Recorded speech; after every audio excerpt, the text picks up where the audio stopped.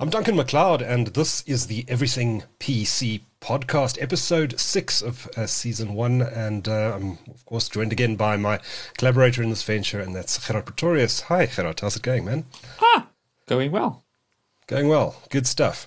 So I've been looking forward to this episode for a while, actually, because I've been spending quite a bit of money over the last year on Apple equipment. I've been taken in by the Apple Silicon story and the M1 processor. And we've actually got 3 Macs in the office here now, and we use them as our daily drivers. Not for gaming, it must be said. This is for office work, and they work really, really well. We use them mainly for, as you'd imagine, in a tech publication, online publication. We use them for web word processing, things like Evernote, which only recently, funnily enough, became available for Apple Silicon. And of course, the Adobe Creative Cloud, Photoshop, Premiere Pro, After Effects, etc., where this silicon really shines when you're doing exports, when you're rendering video in Premiere Pro, for example. The performance is actually staggering, given that we're actually doing it on Mac Minis, which are these very basic entry-level machines that you can pick up for about, I think they start at about 14,000 Rand. And even their base models run the Adobe Suite very, very well indeed. So it's impressive stuff.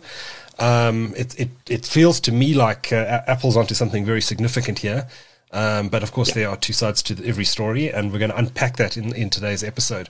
Yes. Of course, it goes without saying, if you've missed any of the previous episodes, do go check them out. We've covered a lot of ground already. Probably have about 8 hours of programming in the bag, so to speak, and we've covered Intel and AMD, and in our last episode 5, we had a look at NVIDIA. So this is going to be the final episode of season 1. But we do plan to come back for a season 2 a little bit later this winter to tackle other issues. But certainly in this season, we've been tackling everything to do with semiconductors and silicon and everything that's happening in that space. And it's fascinating at the moment. And if you missed our discussion last week, the next 5 years are going to be amazing, literally amazing. If you've gotten a little bit bored with the PC industry and have thought, actually quite correctly, that it perhaps hasn't been advancing as fast as it used to. It hasn't been, but that's all about to change. So go listen to those previous episodes, and you'll find out all about that. But Apple, very interesting company. They've always been a bit outside the mainstream, although they are the biggest company in the world today by market cap. Yes, that's largely due to the iPhone. Much more so than their prowess in the PC market. But they've for years they've been using Intel processors, and they've had the diehard faithful who've continued to use them. But they haven't distinguished themselves particularly that much from the PC space, with the obvious exception that they're running a different operating system to the rest of the world. Yes. Mac OS versus either Windows or Linux. I had a look back. There's so much history under the bridge here in terms of all the things that Apple has done over the years, and how many computers they've manufactured over the years, that it's almost impossible to go back and look at it all. But looking back at the Macintosh, which has of course been their main computer line since the mid 1980s, they've had 3 main chip suppliers in that time. They of course started with Motorola with the 68,000 series. Way back when, 1980 footsack. Yeah, 18s, there we go. Early 80s. Back when there were still dinosaurs roaming the earth. And they then progressed to the PowerPC architecture, which I think was also from Motorola, or it was a joint venture. I forget the details now. PowerPC, that's IBM. Was it IBM? With Motorola's involvement. It's so long ago now. I forget the details, but it didn't work out for them very well. They got into a lot of trouble. It's x86 kind of just won the battle eventually. Yeah, exactly. And then Steve Jobs came back and threw out. Oh yeah, that transition period where Apple was in a massive slump, and then They were going to go bankrupt. There was the famous Wired magazine cover. I don't know if you remember it, with the Apple logo on the cover and barbed wire around the Apple logo and drops of blood coming out of the logo, and it just had one word at the bottom of the cover of that Wired magazine, and it said "pray." Okay. Of course, the Wired magazine guys, big fans of Apple, as you'd imagine. But back then, must have been about 96, 97. Yeah. Apple was in serious trouble. There was a very real chance that they were going to go bankrupt. Yeah, that was the early days when Bill Gates ran Microsoft like a tight ship and basically beated everyone with a club and said, "Katong, katong, katong, out, out, out." And ironically, Bill Gates actually saved Apple. Yes, you'll remember the famous first keynote that Steve Jobs did on his return, and then Bill Gates appeared on a video link on the stage, and everyone in the audience booed when he appeared.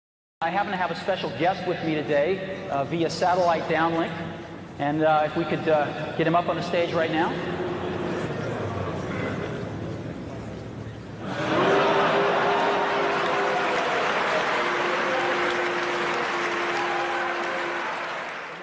And I remember Jobs had to say, guys, we know historically this guy's been the enemy, but he's helping us. He's bailing us out, and he's going to develop Microsoft Office for the Mac. And they desperately needed that money. And if that hadn't happened, Apple could very well have gone under. And I don't, by the way, think that Bill Gates was being altruistic in doing this. He was facing antitrust issues at the time, and he was very concerned. I think that if Apple went under, Microsoft was facing the very real risk of breakup. Yes, well, it's basically monopoly. Then you're really a monopoly. You can't really say, "Oh, Linux." I'm like, that's like, well, how many of the market cap? It's like, so. You could see Microsoft probably did it for two reasons. First of all, Office. Office is where the money is. Operating system doesn't make money. The software do. Well, it did for Microsoft back in those days. Yeah, well, even now, Office 365. How many people use Office 365? That's return on investment the whole time. They're making, and then government orders with Office. Office is their workhorse. That's why Windows has kind of dropped the ball a bit on Windows compared to Mac. That's actually focused on the actual operating system. Whereas Windows went, okay, the operating system actually doesn't make us money. We make money in Azure and cloud and Office. So I presume he bought that, and then also kind of like, oh, okay, if these guys go under, then everyone will look at us like a massive fine comb and like, then he's already in crap like that, and then he has some kind of goodwill. And it's also, it's a bit at advantage. It would be stupid if Apple failed, because then Microsoft wouldn't really need to have a competition. Yes. It was the antitrust authorities back then. It was the Bill Clinton administration, and there was a lot of antitrust going on at the time, and Microsoft ended up in a big antitrust trial over Internet Explorer. Good reason. For sure. It's not as if Bill Gates did this or did all of that out of his kind heart. He was a kind of a prick, but smart prick. He was very. It was ingenious. That's the problem. That's why it was so difficult to get him. It's how he did it is so like smooth. Yeah. Everything was technically by the book, but it's like, but you're playing it really close to the line there, Gates, and like, you can't do anything to me. So there were a lot of people he upset. And again, he was a bit arrogant. So I'd love to ask Bill Gates today, if I ran into him in an elevator or something, I'd love to ask him, do you regret bailing out Apple like you did in 1997 or whenever it was? You don't think he regrets it? Because Apple today... Microsoft is still so rich.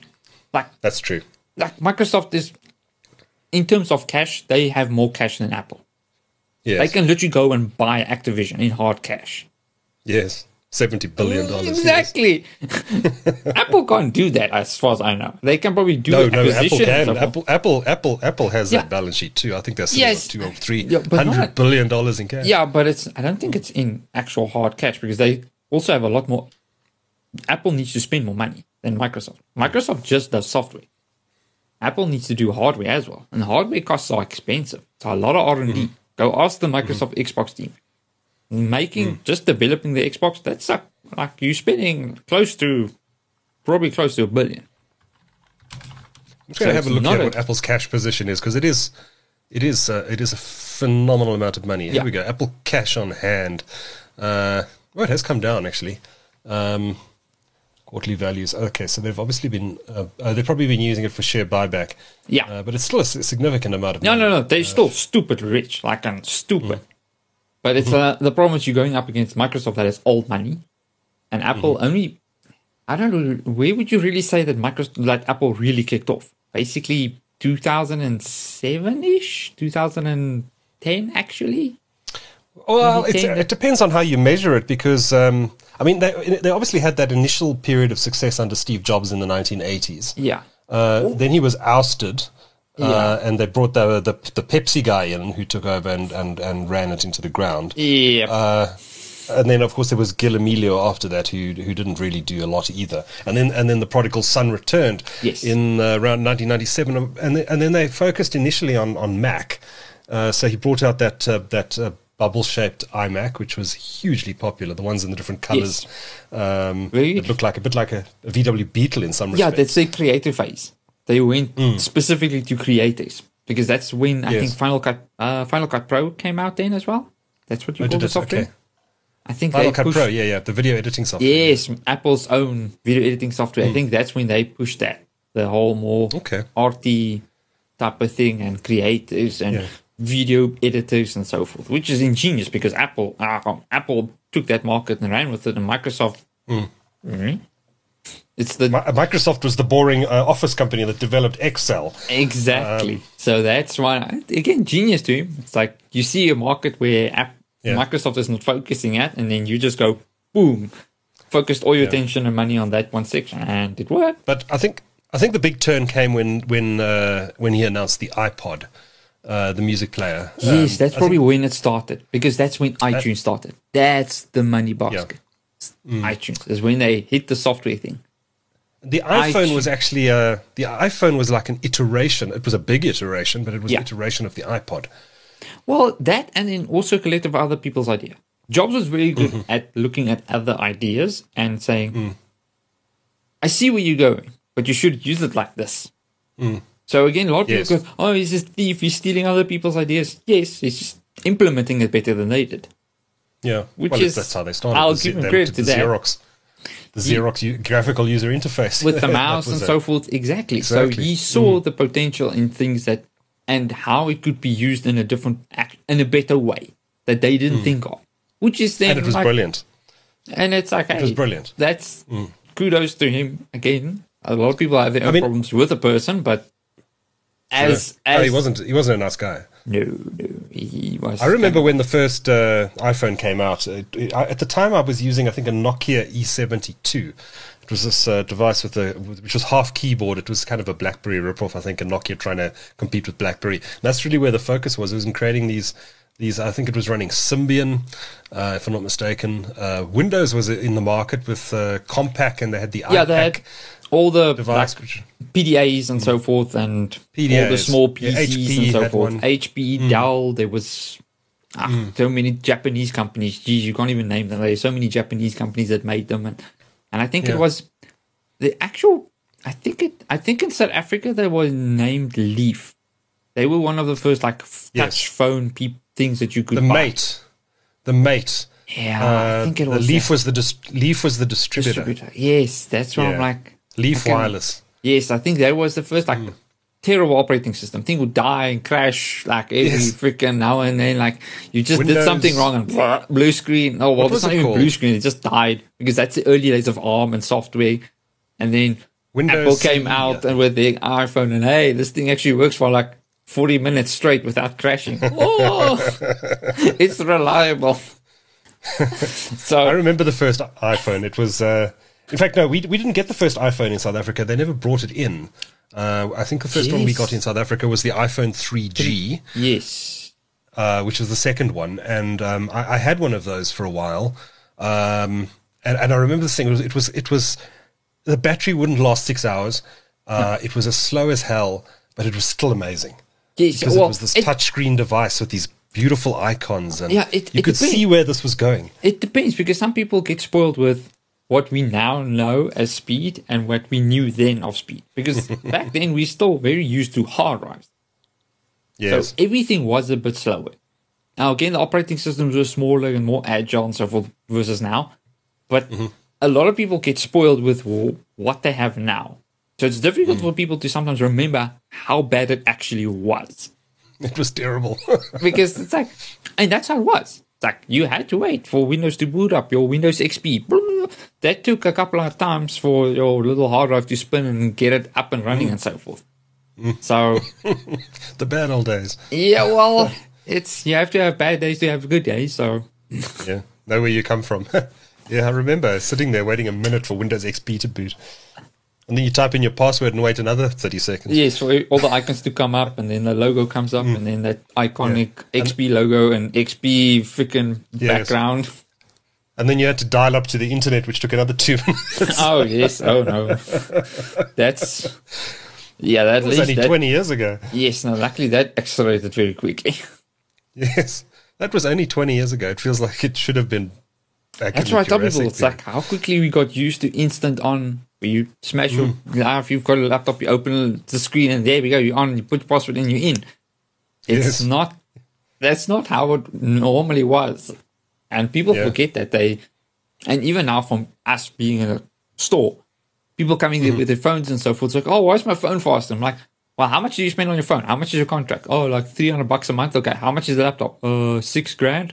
I'm like, yeah, of course the phone is faster because it's $300 over 24 months. You've paid a lot more on your phone than on a PC. I would hope the phone is fasting.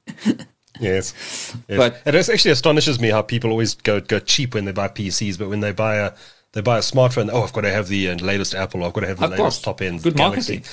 It's all about marketing there. Apple has good marketing. Okay, PC Samsung. $6,000. Too expensive. Can I get this PC for $4,000? Oh yes, no. And then they get some slow piece of crap. Crap. Oh, Celeron. One day. Celeron. Hope you die a quick death. But we'll see. Hopefully. So speaking of Intel, of course, Apple then kind of was forced in a way to adopt Intel, and it was one of the big decisions that Steve Jobs took. I normally pay the like, what other choice did they have? They couldn't go to AMD, really, because AMD didn't have enough manufacturing capability.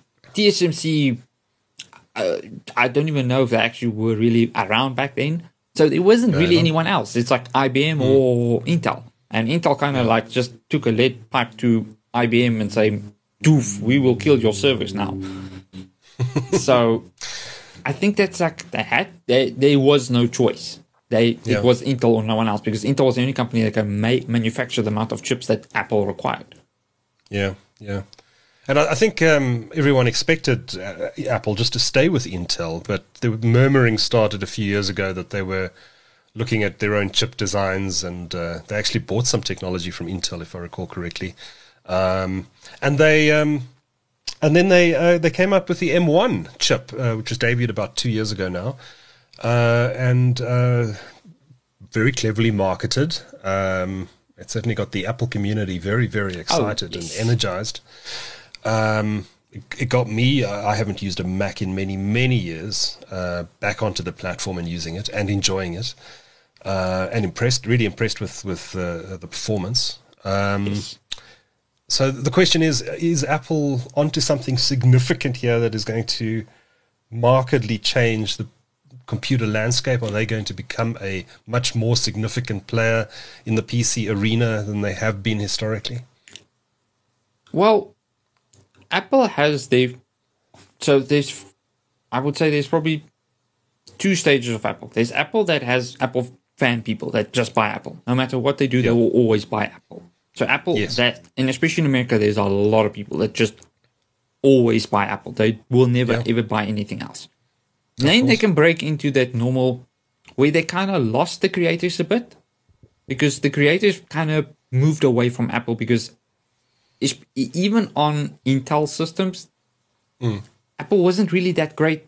Final Cut Pro was still very good because you could see there was some they had some working with Intel, making QuickSync working and so forth, had excellent decoding and so forth. So there was, like, you could see spots of like brilliance, and then they just couldn't keep up with the GPUs and the CPUs in terms of, you could buy like a Dell high-end XPS laptop or HP and so forth.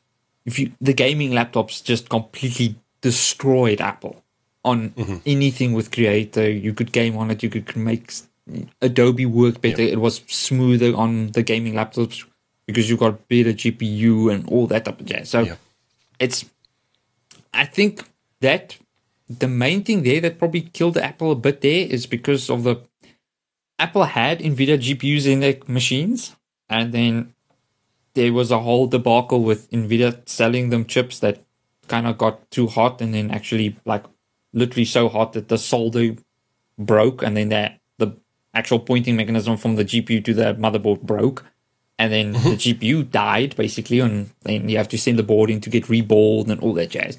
And that turned into a massive cluster screw up. So that kind of burned that bridge. that just burnt the bridge completely between Apple and NVIDIA. That's why you'll never see an Apple go even close to NVIDIA anymore. And I think that kind of hurt them in the later stages, because NVIDIA completely dominated the creator space, like dominated. So that kind of screwed them a bit there, but they still went along and so forth. You could already see even Apple's main focus was on the phones. The phones had more innovations than the actual PCs did. And you could also start seeing Apple pushing the operating system to do more and more and more. And then I would assume even they had the same thing. It's like, these chips on our phones are getting really good, very fast. And like, we've got tablets now using them. I presume at some point that, like, the high ups, I presume the engineers just said, why couldn't we just put this in an iMac? What would customers really miss if we take this chip and put it in an iMac? The iStore is still there. All their apps that they have on their phones will work on there because it's our ARM architecture, so it will just work on there. We already have Office, they're working on ARM, that they've worked on their own thing. And most people use everything for web now. So you've got Chrome open. I doubt you'll be running Safari, but go for it. But everything is mostly browser based. If you have to work into work, it's in the browser. If you have to do something, it's in the browser. If you have to edit documents, you've got Google Docs on the browser. So you don't really need a traditional program anymore. So I presume eventually they started seeing that, and then I assumed what that then started to push is like asking Intel, okay, what is your plans, Intel? Where are you going? Like, what is the point here? What are you doing? And I think Intel just kind of like said, again, I think Intel was just superly accurate with it to say, okay, where else are you going to go?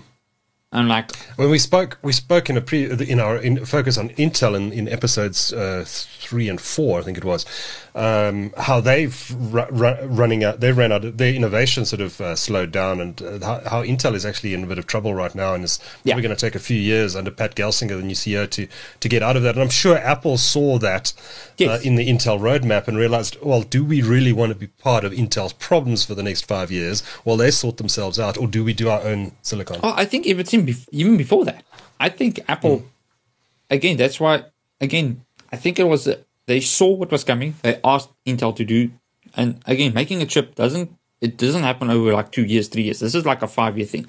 So since they made that chip, I thought people, that's a decision they had to make probably close to 5 to even 6, 7 years. That they went and said, sweet, let's get the guys that can make chips, big chips, get the R&D, let's get guys from Intel, because they did take people from Intel. Let's get guys from all over the place. Let's get, again, they had, I think, even some AMD guys went and worked for Apple then. So hire all those people. They can already see their own potential of their own chip that they're making on phones. So the question is just, can we scale it? Can we make it bigger and so forth? And again, the obvious answer is yes, you can. There's nothing stopping an ARM chip for being as good as an x86 chip. It's just the amount of effort you put on it to make it compete in those areas. So I think Apple just kind of had the realization where, and again, if they can have their own chip, then they have better control of it, because now if you're beholden to Intel, you relied on Intel to innovate and make stuff and make software. And I presume they just realized Intel doesn't care. And Apple is not their, I mean, they supply, 90% of their chips go into the desktop chips go into the Windows ecosystem. Exactly. It's not just that. Apple's a fairly small. Like the problem customer. is Apple comes in, like, becomes demanding and needy. HP doesn't come to them. Dell doesn't come to them. What other company went to Intel saying, we're complaining about your chips? None of the other companies complained, because they all made fat money and they're all happy. But you could see, because it's a company, you don't see Dell, HP, and all these other companies making phones. So they don't have that expertise in saying, where it can come. And again, for Apple, it's they're pushing the software ecosystem. The software sells the hardware, not the other way around. Apple, from Intel side, they need to make the hardware for the software. But Apple goes, okay, what software? We've got all of these software in there. How can we optimize it and so forth? So I think it is a natural evolution, because they ended up having so much money. It was a viable option for them to say, okay, let's go spend like a good couple of hundred, probably a couple of $100 million, even more than that, probably. Let's see where this can go, and like, okay, more. And the thing, I think the camel that broke them back there was when Intel started their power efficiency losses. Apple completely, in my opinion, I would say I would lose it. It's like, what the hell? We're getting more performance, but we're using more juice. Something is not right here. Look at our phones. Our phones are every generation improving power efficiency and getting faster at either using the same amount of power and still being 30% faster. Yeah. What the hell, Apple? We want a laptop that will last a day on a battery. Why can't you give us that? Yeah. And then it just made it so feasible for them to go with their own designs.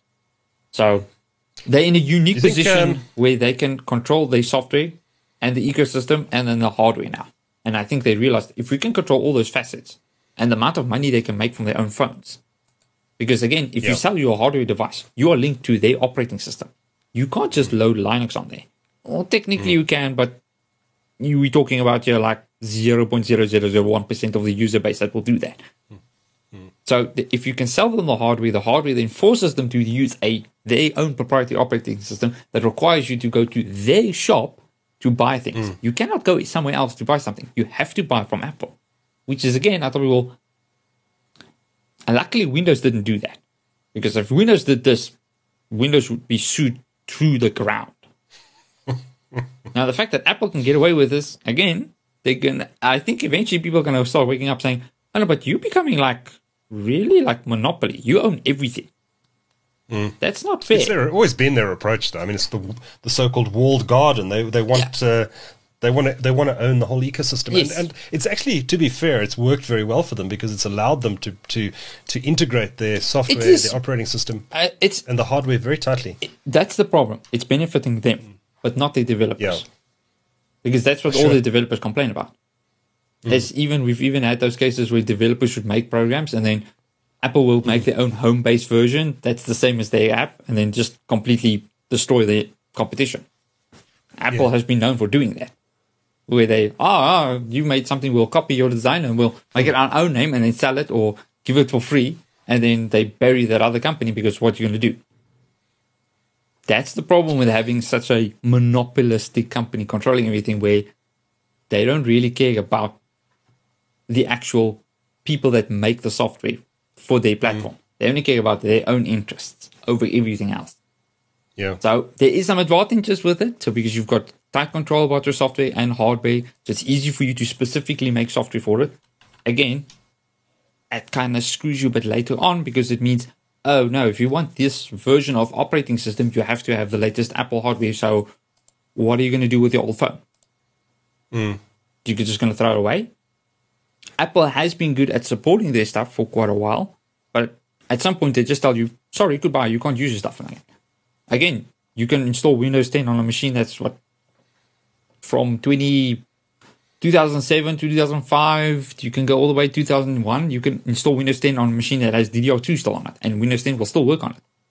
You can't get that with Apple.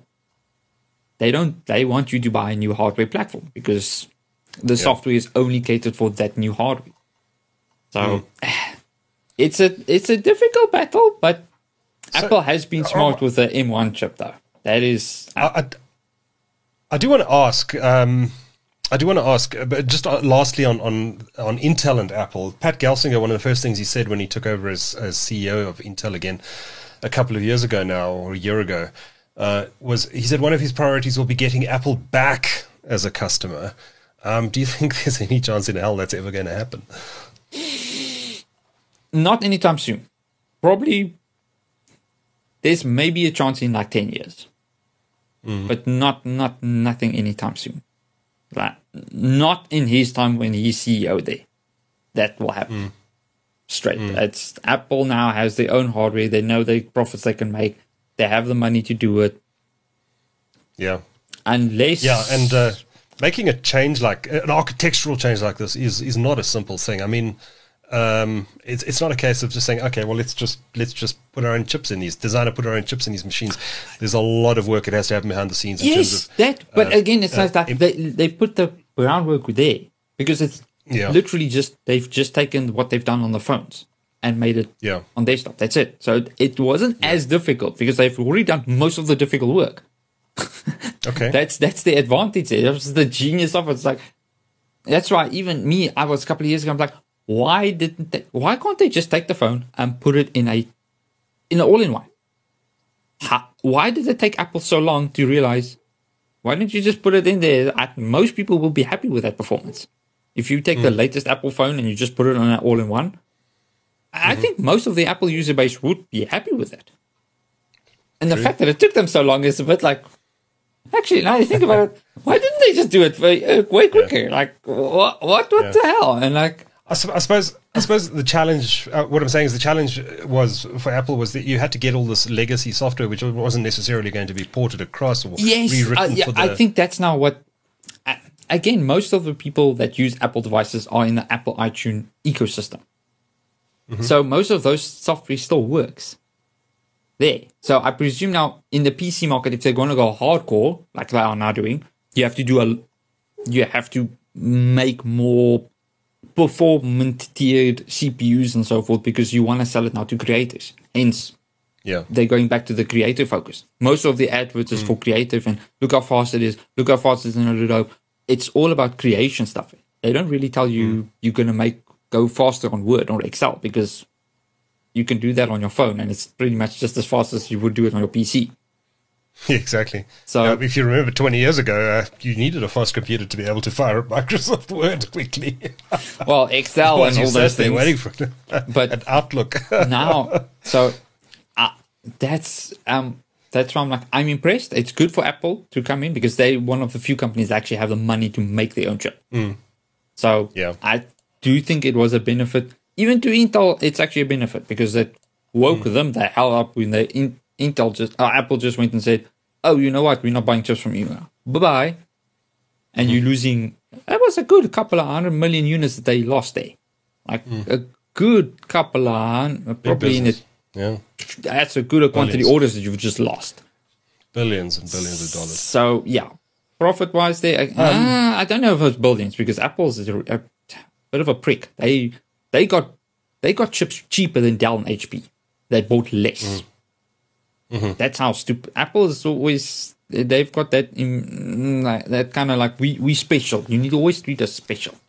Well, that's what Tim Cook is famous for. I mean, it's the supply chain that he manages that's made Apple the success it is. It has become since the exit of Steve Jobs. Yeah, there's problems with that as well because I'm not a big fan of Foxconn, but he's a good businessman.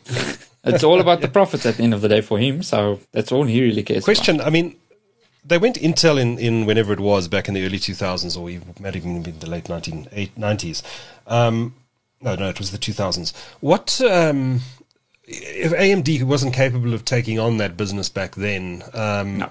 AMD has grown in stature and grown as a business in that time. I do wonder why Apple never contracted with AMD at some point later on to just supply chips. Too late.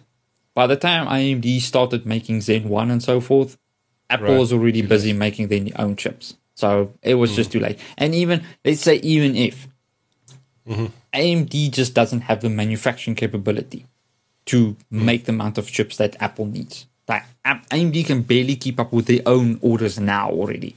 Imagine you had to now ask AMD, no, you now need to give us another 500, 600 million chips. They can't. I don't see that. There was possibly, depending on how, if you could change the past and play around, then yes, AMD could. But in the current world, even then, it's the first thing that just kills that immediately is just like it was already too late. By the time AMD started to be a thing, Apple already moved to their own chip. So it was already set in motion. Right. It might be interesting to see how things change if AMD goes stupidly aggressive and they keep on targets. It would be interesting to see how capable is Apple to keep up with AMD. Because it's going to be interesting to see how AMD is going to go further up with their performance tiers and see how Intel matches. Because at the low end now, when you look at the normal, at the low end chips from AMD and so forth, the 6000 series, which is a bit cheating because Apple launched their chip last year. So last year, even now, Apple's chip is still the most power efficient chip that you can buy for normal office use and so forth. It beats AMD and Apple out. Now, AMD and Intel can win once you plug the laptop in with the AC. Then AMD wins handsomely. And if you've got an NVIDIA card in there and you're doing editing and so forth in, I would really say, edge cases, then yes. AMD and Intel still have a lead there, but only when you plug it in. As soon as you unplug it and it runs on battery, Intel wins most of the cases. AMD now has caught up considerably with the 6th generation stuff that's coming out now and so forth. That's brought it much closer, but Apple still wins there with power efficiency. Power efficiency is actually amazing. So maybe we should dive in at this point into the actual technology behind these chips. So they've announced a whole succession of these M1 chips. The original one was announced, I think it was in the back end of 2020, if I remember correctly. And they announced that the machine they put that in was the Mac Mini, and I think they also put it into one of their laptops, or a couple of their laptops, the Mac. It was a 13-inch MacBook Pro, and I think they may have put it into a MacBook Air as well, if I remember correctly, and those original machines. They then came out with the MacBook Pros last year, and that was the M1 Pro and the M1 Max, and then they've made a big deal, and I'm going to use non-technical terminology here, but you can correct me and tell me what the correct terminology is. But they basically started plugging these chips together to create more performance, and they bragged in their keynotes with the about Max the speed at which these chips can move data between each other, and then more recently they announced the M1 Ultra, which was once again putting more of the same silicon, stitching it together. And the rumor is they're going to be announcing either the M1 Extreme or the M2 Extreme at Worldwide Developer Conference in June, which presumably will then go into the Mac Pro, which is the last machine from Apple that is still running on an Intel processor. Yes. Now, so what are they doing exactly? I mean, they started with a single piece of silicon in the M1, which went into those original machines, which was a great piece of kit. I'm using it here in our Mac Minis in the office, and it performs very well. But just take us through it. What are they doing exactly with the M1 and then the M1 Pro and the Max and then the Ultra, and how are they stitching these chips together exactly? I understand it's a technique that's been perfected by their manufacturing partner TSMC. Yes. But what is it actually allowing them to do that maybe Intel and AMD aren't doing? Okay, so maybe now, this is the thing that really saved Apple, is TSMC. Okay. That's also maybe one of the other reasons why I think Apple left Intel. Is because they started working so well with TSMC, with their phones and so forth, and iterations there. They could see TSMC's roll-up and map-ups and stuff that they're starting to innovate on. That Intel might have had it there, but they never showed Apple to say, this is stuff we're working on, all this type of stuff. So I don't know if you want to open the couple of links I have there. Sure. So we've got 3D Fabric, CoWoS, Info, and SOIC. Yes. So most of these technologies is, if we start with the first one and so forth, it's basically having more integration. So you can start having more chips doing different things, connecting to one another. Okay. So that's the main advantage that they start to push. So first of all, let's look at the smartphones. The smartphones is just small, power efficient. You're talking in the milliwatt type of range of power usage. So small chips, high produce. You want to use the smallest node as possible because density is key. You want to make the thing as small as possible to use as little power as possible. So TSMC also won there massively over Intel because Intel had lost the whole plot there with being stuck on 14 nanometer, and then TSMC was like hitting 7 nanometer, and then from 7 they went to 4. And the fact, because Apple was buying so many chips from TSMC, they could then say, sweet, they can just buy more allocation. They've got the money, they can buy more allocation from TSMC and saying, sweet, now we can make our own chips on our own factory, and we can design it how we want to, and there we go. And then they have all these options for different use cases, how they can design their chip and so forth. So basically between this, now the first one you've got there is mainly to do with HBM and so forth, and then in terms of your SoC. So this comes from, if you now go to the one that says Jet-R, there's a good illustration there, middle one at the top. Big one. So basically the one that says... This one, sorry. I was on a different tab. There we go. Yes. So there's that one, then you'll see the next one there. So you can actually see there where you've got the substrate, you've got the interposer, and then you've got the two SoCs next to one another, and then HBM. So this tech gives them ability to have different... You can have one piece of tech, and then you can actually have different things connected to it. Okay. So now with TSMC giving them these abilities, and again, a form of this, what they're already doing, they're using this, but instead of using HBM, they're just using normal DRAM. So if you open, I don't know if you've got a proper photo of the Intel chip. I do not. Let me open it here quickly. So what is HB? What is HBM? HBM is now just high bandwidth memory. So that is more for GPUs and so forth. But I'll share something here quickly. Let me share. Sure. Let me stop sharing from my side. Then I'll share this. Share. Window. Share. So this was, I think, the original Mac. This is now from Wikipedia. You can see there's the memory, and then on the PCB and so forth. They're connecting this memory module directly to the actual CPU or to the socket. Is this, what are we looking at here? Is this the M1? Yes, this is the original M1. Okay. Yeah. So underneath that chip is the actual SoC. So what a SoC means is just a system on chip. So because you've got your GPU, CPU, memory controllers on there, everything is on there. So the PCI Express, your USB controller, everything will sit in that chip. And now they've got the memory attached to that, which also helps with latency and then also with power efficiency. Because, and again, it's also physically smaller. So you don't have to actually add more RAM onto the PCB and so forth. Hence, it kind of screws you a bit because then you can't upgrade a unit. You buy what you get. You don't have any choice. So that has its pros and its cons. Apple's commercial model. Yes, exactly. So the enthusiasts go, oh, no upgrade. I can't just buy the cheap one and just make it better. And no, you buy the best one or you buy the worst one and then you're stuck with what you bought. And if it breaks, you buy another one. Yeah, after a year, or if you didn't buy Apple Care, and then you're going to get screwed. So unfortunately, Apple's not really nice there, but the problem is it's one of those things where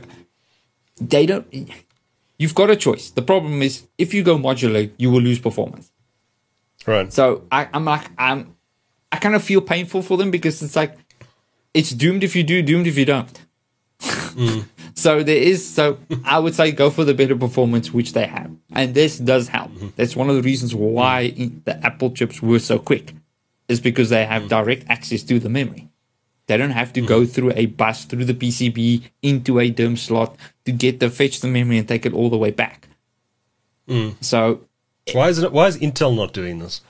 Well, because you need to make it upgradable. You can't sell this to a customer. The PC market would riot if you did this. You lose sales. Even the laptop market. Like, you can see them trying to do that. You've seen them doing that. You can get laptops where the 8 gig is soldered and you can't upgrade it. But then it's soldered on the PCB. So you're making the unit thinner, but you're not really making it better. You would have made it better if you actually literally fuse the memory on the same PCB and directly to the CPU. So the CPU has direct access to the memory. Problem is, this is more expensive to do. So first of all, it's more expensive. Second of all, you have to actually now make a memory controller that actually interfaces with these things directly. You need to also now get very specific memory, because I think this is all going to be memory probably from Samsung, I presume this is from, if I have to guess. So probably. Yeah. So I thought, it now requires tighter control of what you get and the systems, and then again, you need to make sure there's enough stock to buy, all those type of stuff. With PC market, you make the chip, you put it in, and the RAM is someone else's problem. Here, now it's your problem. You have to make sure you've got the RAM in stock that you can put in there. And again, I presume there were some weird times when there was the shortages and so forth, and logistics was stupid because, again, you're buying this from some place and that company you're buying this from. At least this is what is easy because the chip is from TSMC. The PCB is probably from some other company that specializes on PCBs, but they even had delays. You still need to get the lid, and then you need to get the memory. So there's a lot of logistics to get all of that together and make sure it gets to the same place. And logistics is what Apple is very good at. Yes and no sometimes. Superb. It's superb. Basically because they have such a domineering thing, it is easier for them to do. But I think they had, like any company, they had troubles. Like that's why certain things sold at low volumes, or certain countries didn't get it at certain places. Because again, you're smart. You first sell it to first world countries that you've got enough stock of them. When the inventory builds up, then you can ship it to other third world countries and second world countries or whatever. So no one came out of this clean. Like I thought it was like when COVID happened, logistics kind of screwed everyone. Like even Dell, HP, even the big guys, even Samsung struggled sometimes, even with their own phones. So it just, working with TSMC gives them the ability to do different things and integrate more things that you would say, oh, damn. And that's the problem with Intel. This is what Intel was supposed to do, is innovate in packaging, because they were the manufacturing prowess company. We make the best chips. We manufacture the most chips. We manufacture the most advanced stuff. And they kind of lost the whole plot and gave that to TSMC. And TSMC now has even more different. So in the 3D fabrics, they even have different. I think it's what's at the info, which is now basically, this is getting close to where I think, what we'll do is we'll share the one from, where is the interconnect? Yeah, I will share from Anantech. Okay, this just shows the actual complexity of the chip. So actually, when I zoom in, don't you want a Control Plus on your keyboard? Yeah, there we go. So here's the small M1. So here you can actually see this is what they call a M1 SoC. Pro. So this is the actual system on chip. So you've got your GPU over here, you've got your CPU over there, you've got that's the I accelerator there, you've got the actual DDR5 memory controller sitting on each side. Then there's the actual, I think that's cache or something, I think, on these. This is the Pro, so this is two of these M1s stitched together. No, this is just the Pro. This is not when they stitch together yet. The Pro is a different I thought design. the Pro was two of them stitched together. Oh, yeah. Okay. I think the Max is the one that's connected together. The Max has got, I forget. I thought it was four of them stitched together in the Max. No, so these ones, okay, well, this is the actual integration tech that you've actually seen. So this is what TSMC now gives out to companies to basically AMD and to Apple and all other companies that would like to make a chip from them. So there you actually see the actual difference there. You've got the actual substrate, and then you've got the two chips that you now link with one another through a die, so that you can actually have two chips actually connecting to one another. So you fabricate them in two places. So again, to Apple's advantage, now you can make a chip, make more chips. If you need higher performance, you just take two of them and put them together. If you want, if you want to sell it for laptops and so forth, just take one and put them in the laptop market. It's again, this is basically copying what AMD did, making chiplets. You can sell them either on desktop or server market. It's easy then to scale if you want to scale and so forth. So this was the ingenious with him going with TSMC, and then gives Apple the opportunity to do this type of stuff. And this is also probably going to come to phones as well. So don't think like, oh, this is just for... This is also going to come to phones eventually. When they make this small enough and power efficient enough, you're going to have more phones instead of having... Because even on phones, when you look at the PCB of phone, you'll see there's plenty of different chips on there and so forth, doing all kinds of different things and so forth. The more you can integrate all of those things into one chip, your cost of manufacturing goes down and the complexity goes down. Having one thing go that can go wrong is better than having 10 different things that can go wrong. So for the company making it anyway. Well, again, everybody kind of benefits because you start moving all that intellectual property in, like AMD. Same as Apple. Apple uses, I don't know if they've had well, I presume that laptops have built-in USB. So if we go back to one of these designs, you will probably see the USB controller somewhere built in here. They still have to pay USB for it. It's not as if they're still using it for free or something. So these companies will still make money from it. It's just, it's easier and more efficient technically because, again, if you make a separate chip, you have to make it somewhere separately, which requires shipping, which requires transport, which costs more money. So then you're wasting more stuff in like environmental damage, shipping more things somewhere else to get it assembled. So if you can streamline that and have it in one place, then it actually is better overall for everyone. Again, they might now start killing off competitors and so forth because I would assume NVIDIA would have been very happy if Apple went to NVIDIA and got their AI cores from NVIDIA and put it on there. Then they use their own one. But we're going to start seeing that simplification where, unfortunately, the smaller companies will probably be bowled over by like AMD and Apple and Intel. Will just start integrating more. And same as Apple, like AMD now. AMD's also moved everything to one chip. They don't have a system on chip anymore where you've got the South Bridge. Because traditionally the South Bridge will have all your like USB controllers and so forth. That's all merging into one chip instead of having more chips. So it was ingenious design from Apple. And again, kudos need to go to Apple engineers to do this. Because this is doing stuff that I think AMD is probably trying to do and so forth. The problem is like, I think they don't have the ecosystem where they can push this. You asked, again, not really, because again, AMD has the advantage of Sony and Microsoft buying Xbox from them. Right. So AMD has military contracts as well. So I presume they do stuff like this, but not to the consumer. Apple can bring out these advanced stuff that's quite expensive to do and complex and mass produce it because you're not making a couple of thousand. You're making a couple of tens of millions of these things you're making. Yeah. So again, kudos needs to go to the engineers figuring this stuff out and so forth and out engineering Intel. That's where you should really go like, ooh, Intel, Yeah. So what does this actually mean for Gerard, for Intel in the longer term? Because we've heard rumblings that Microsoft is going to make its own chips or design its own chips a la Apple. Because, of course, Microsoft always wants to do what Apple's doing. No.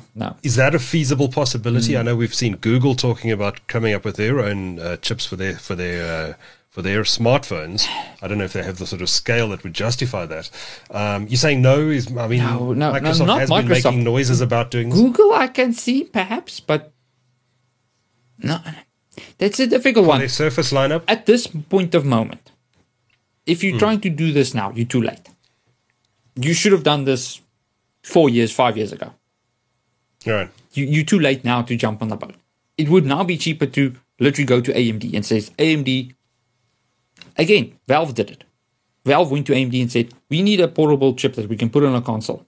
And again, Valve did this for other reasons as well, because Apple needs to get out. Valve needs to get experience because they want to push VR quite well. And again, I told people you can already see the breadcrumbs. What they're doing now with AMD now is just what a leap frog of we will go with VR. They are going to have AMD powered VR machines coming out in the next probably 3 to 4 years, if not hopefully sooner. So you're talking about the Steam Deck Steam Deck. So AMD has a good tradition now and a reliable tradition of making chips for other people. They've got Sony orders, Xboxes with them. They've got military orders, hospital stuff as well. you'll be amazed how many medical devices and so forth have Apple AMD stuff now built in. Amazing. So AMD has a reliable way where you can go to AMD, sit with the engineers, design a chip that's kind of unique to you.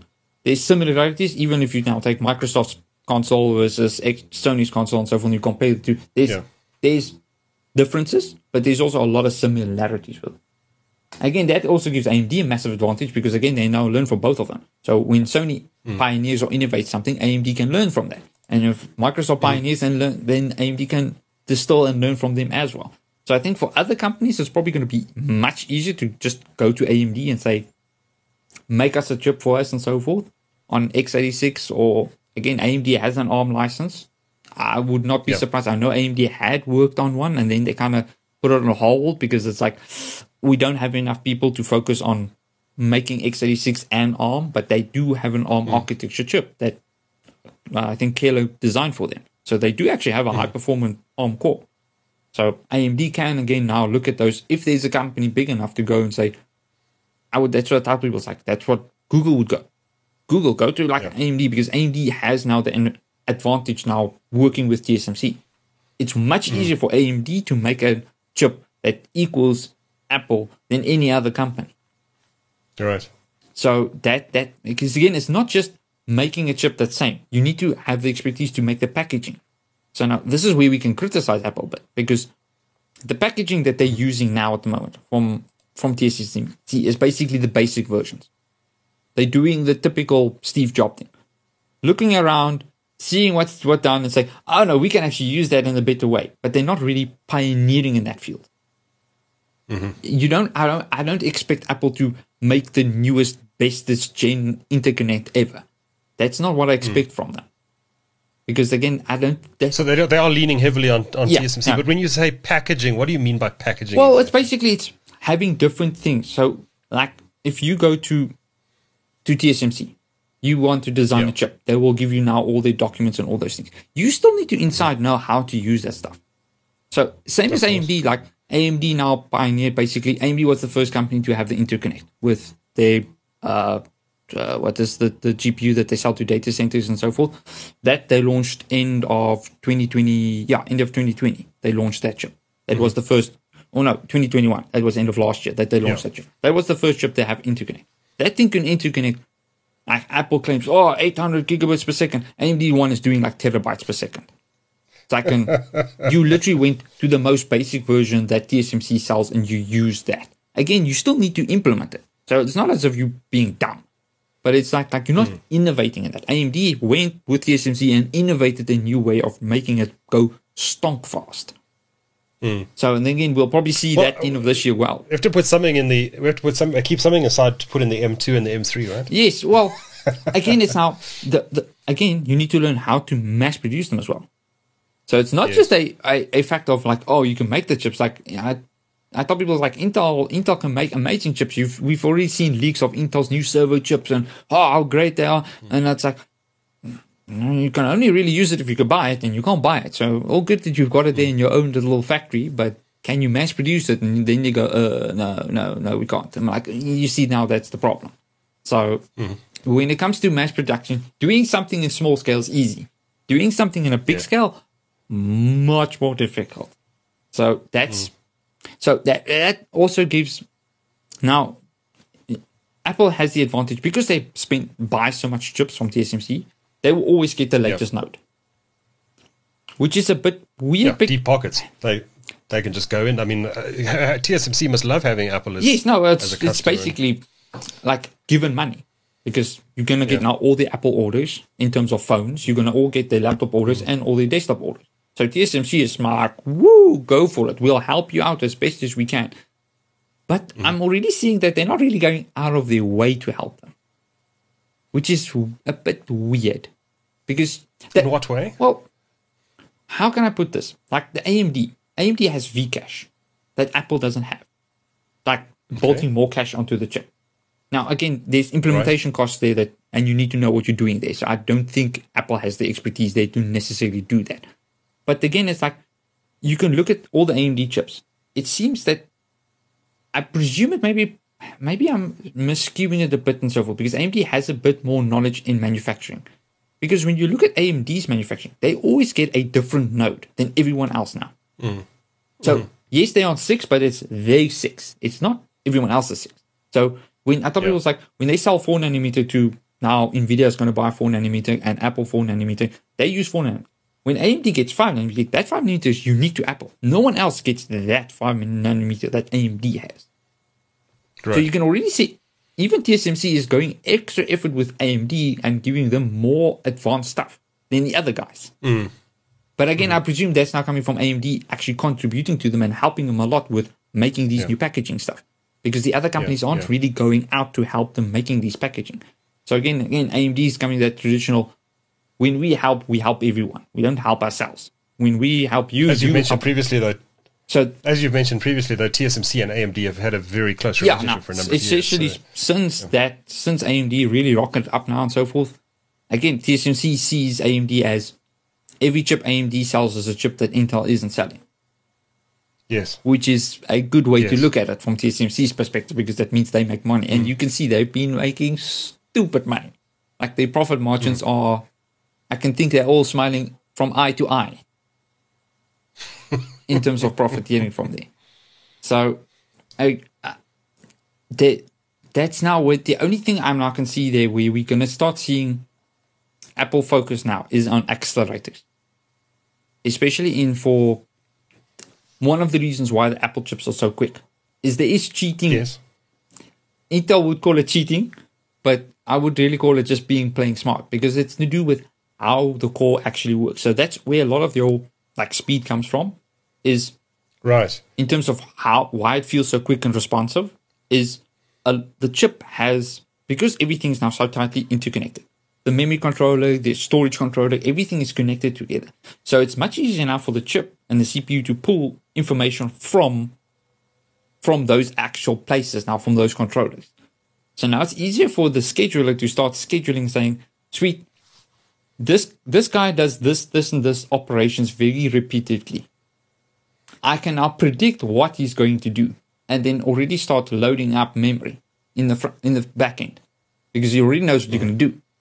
And then that's why you feel so quick, because it knows it starts to realize your pattern. Most CPUs do this now. They start seeing a pattern. When you boot up your machine, the chip actually starts learning. That's what one of those AI cores in Apple does. It actually learns what your patterns, when you open what, and then it actually starts front loading all of those things. It's clever. Which is ingenious. It's very clever. Now, there's some strengths and weaknesses with it, which we'll come to now, because you can really hurt yourself later on with that. But it makes the chip stupidly snappy. Amazingly snappy. And that's what Apple now, whoa, this is now good stuff coming. And again, it's only going to get better.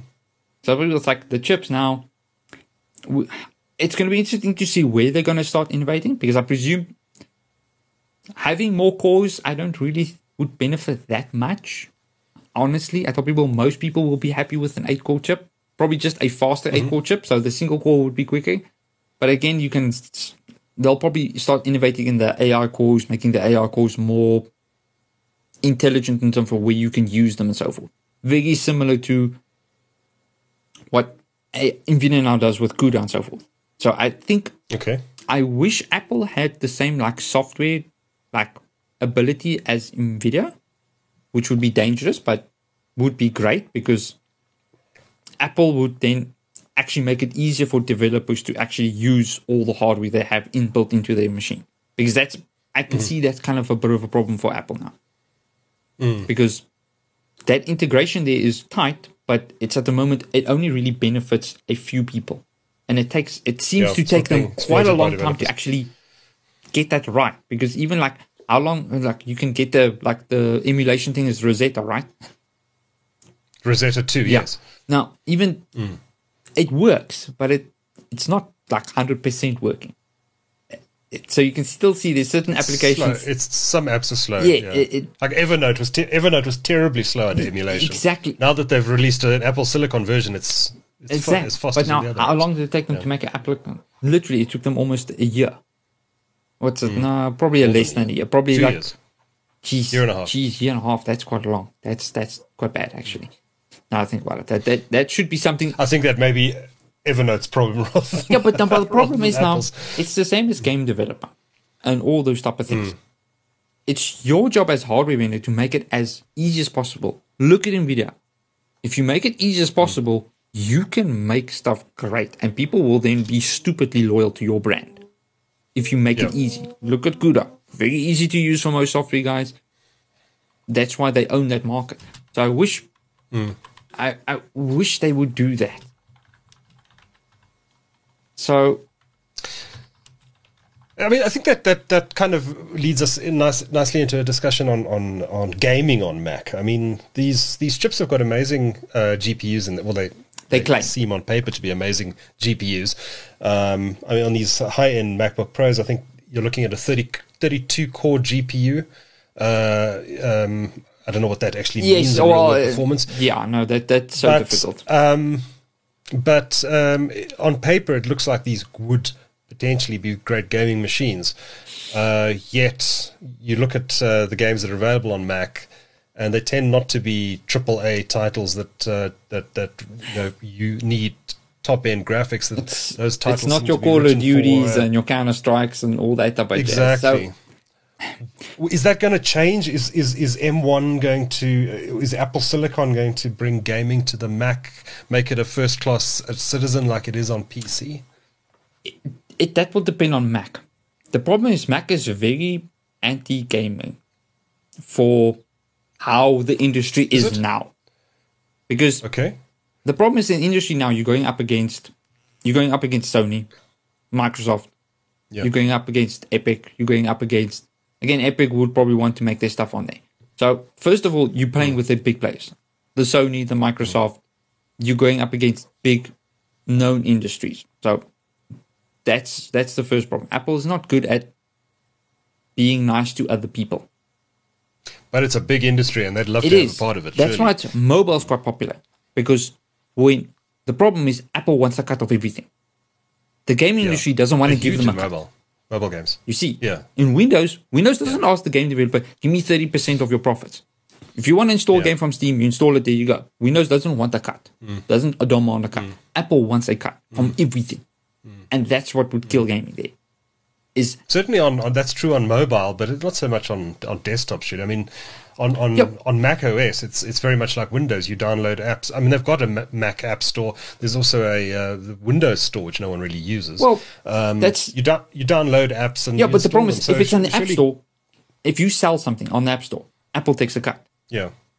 Yes. If Steam is, but that's mainly on mobile, right? I mean, no, even on desktop. If you use, that's where Apple is going. Apple wants everything on. If you buy something, they want you to buy it from. But they can't do that. Of course they can. They're not. Well, they can't exactly say you can't download your software from a website. Well, that's what they're trying to do. You can you load other software on your phone? Can you? If you've got an Apple phone, on your iPhone, you cannot load any other software that is not from that iStore. No. Same happens with on PC. They're going to do the same thing. It's similar to Android. I mean, you could sideload an APK on Android, but most people just use the Play Store. And the problem is the gaming industry doesn't like that, because the problem is the game is already 1,000 rands in South Africa. Yeah. Apple would want another 30% on top of it, because again, Apple's not going to make the ecosystem and the software for your gaming development. So of course you're going to have to pay them, because you need to pay them to make the software for you to make your game. DirectX, Microsoft has DirectX for that. On basically on Linux, we've got now Vulkan and OpenGL and so forth, all being superseded by Vulkan, but you need Vulkan to work on that. Apple has their own version, which is Metal, but as far as I know, I don't think Metal has been optimized yet for the new stuff. And I can guarantee you now, they're going to make sure that when they do go that route, they're going to tell you, no, you have to use our API, and our API only works on if you distribute it through our own iStore. App Store. And they're going to do it. That's why I tell people, that's what would, if Apple changes that, by all means, and they can show us, no, sweet, that they allow Steam to be installed on their application, and Steam doesn't need to pay anything to Apple. You can run Steam on Mac. The problem is then the game developer needs to support Metal, and that's the problem, is supporting that implementation is quite stiff. So if they make a new implementation of it and they make it free to access and free to use, then there's a chance. Again, it will be difficult. It would not surprise me if gaming is in Apple's roadmap. I don't know. They've never been. And I think they know. They haven't, but they haven't. There's a chance and so forth. I'm like, that's my problem with Apple there. It's like, the game market isn't small. It's a massive market. But my problem is I can see already that greed in their eyes already saying, no, but we can't tap it more. No. We want to tap it for it. And let's not forget, Apple is actually already a very big player in the gaming market. I think the type of games we're talking about are PC-style games. This is now more. But if you look at casual games, and you go into the App Store on an iPad or an iPhone, and you see what the top grossing apps are, they're all games. But the problem is Apple takes 30% of whatever 30%. You make. Yeah. So it works for small scale, but you can't do... Tim Sweeney and Epic are suing them. Yeah, exactly. So I thought people was like... You could see Sweeney trying to do that, and you knew, like that's why they wanted to do Fortnite on it.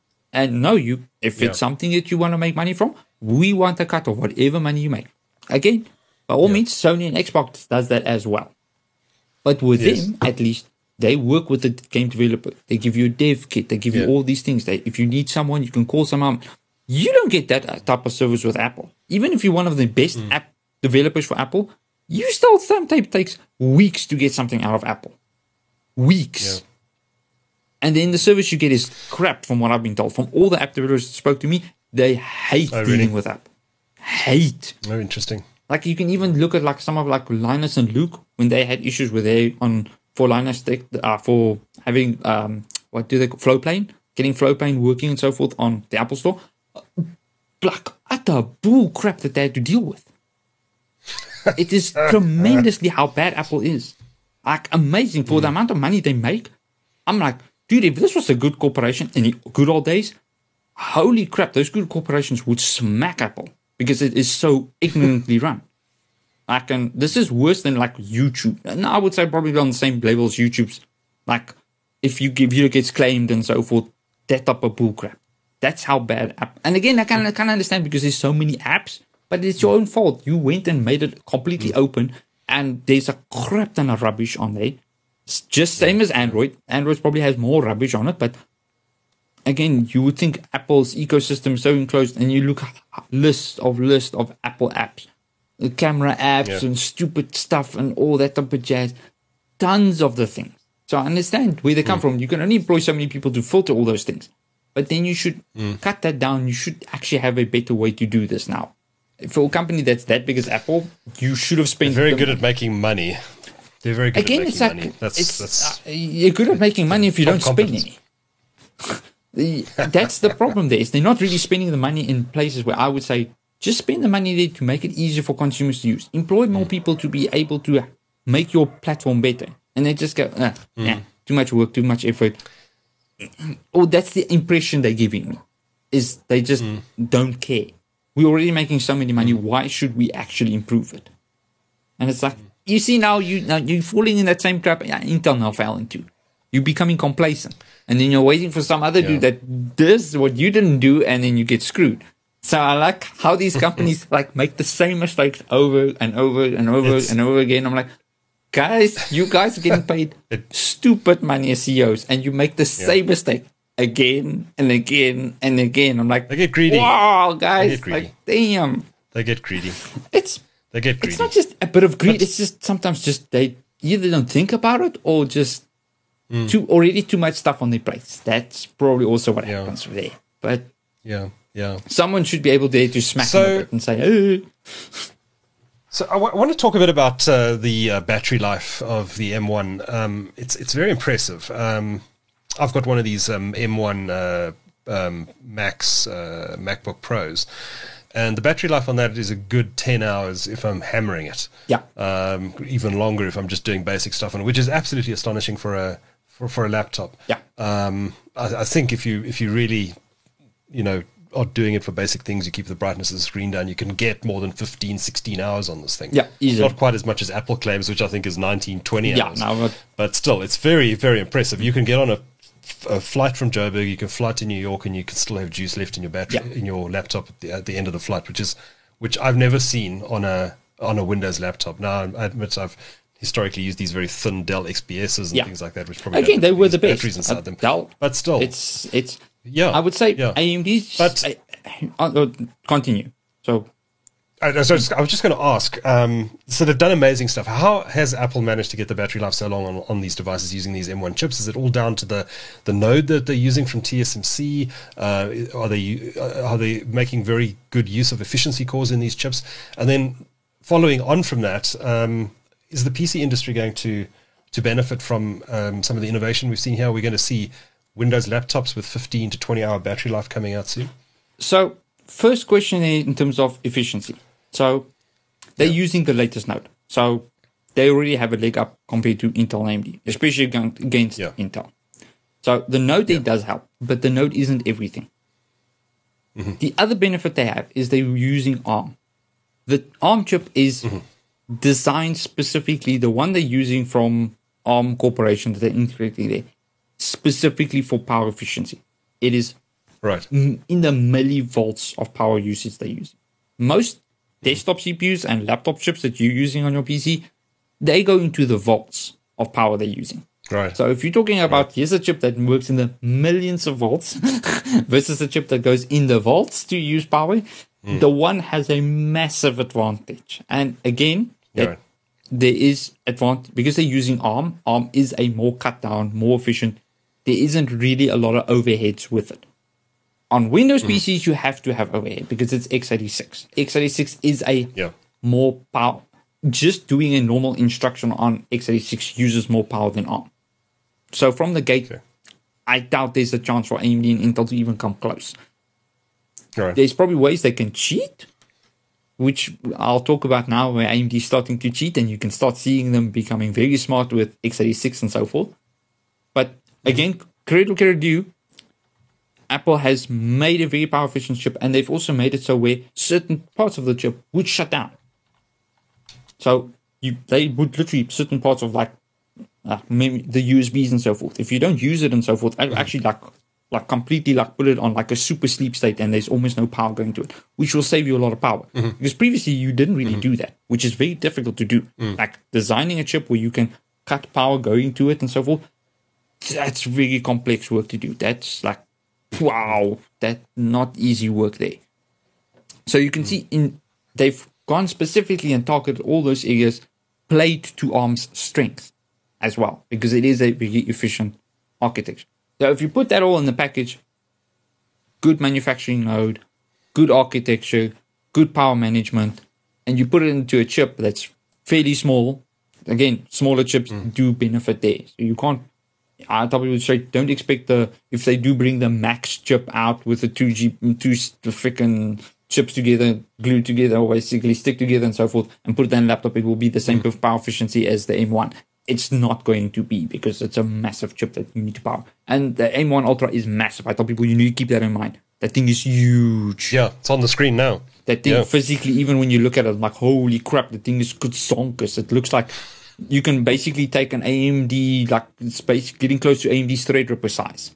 That's how big that socket is. The thing is huge, not cheap.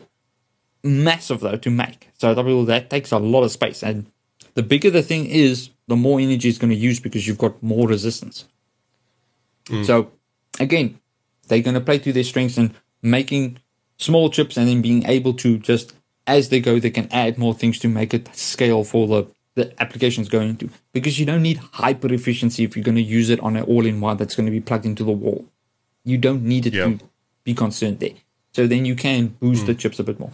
That's one area where you can see the actual cons with ARM is when you do give it juice, the AMD and the Intel ones just completely destroy it again. And it's a bloodbath again. And so even with the laptop ones, the AMD ones, as soon as you plug the charger in, the AMD is 10, 15, sometimes 20% faster than the Apple's. So you can see even when the Apple's Mac is plugged in, it doesn't benefit that much, even when it's plugged in. Because again, the chip can't scale. ARM can't scale with voltage. I have noticed that. So I tell people it's like, I have noticed you can, and that's now the problem is we might see Apple. I would assume that's probably where they're going to. Is they'll probably later on where they're going to have where you see now with the Ultra chip where you've got 2 different chips.